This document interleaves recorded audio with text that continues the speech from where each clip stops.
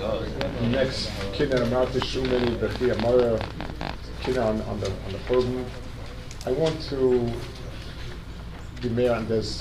One of the last stanzas here is Tipei Damai Achas LaAchas Menuyos. One of the hard things to come to grips with, and the big things. Yeshua goes out to fight Ahron and the part of Mitzrayim and so on. Okay, we understand it has meaning, as something, but so much in the time of pogroms, it's not as if they came, they tried to this, and we tried to do that.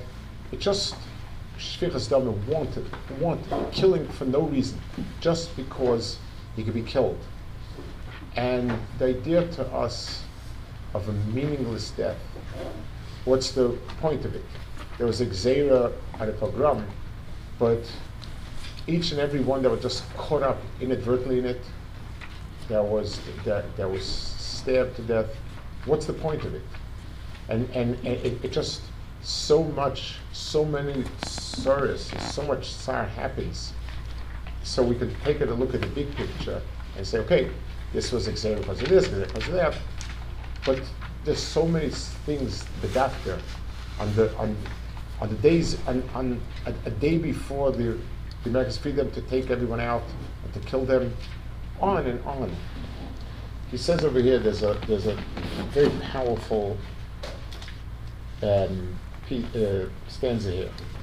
Tipei damai, achas la'achas menuyos.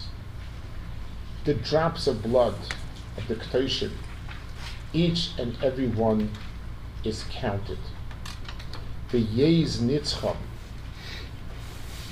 al bagadecha v'furpercha hayos, and you will maze it on your begodim that it always be on your levush.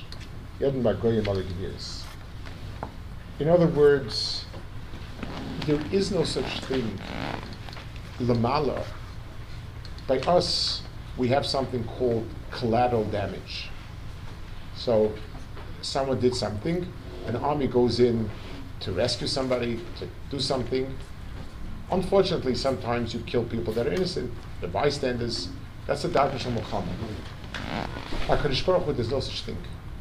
And HaKadosh Baruch Hu is the dynamis, and even in the in that incredible inferno of World War II, we have to be maimin b'emunah shlema that not only is the big picture has an explanation that we don't know but has, but every single drop of blood that was spilled has a makkah. He says each and every dam, tipei dam achas la'achas menuyos. We've seen many times the Akedah, who speaks about, in Parashat Bamidbar, the mile of cheshbon. Things that are becheshbon have a chshivas, davar shel minyan.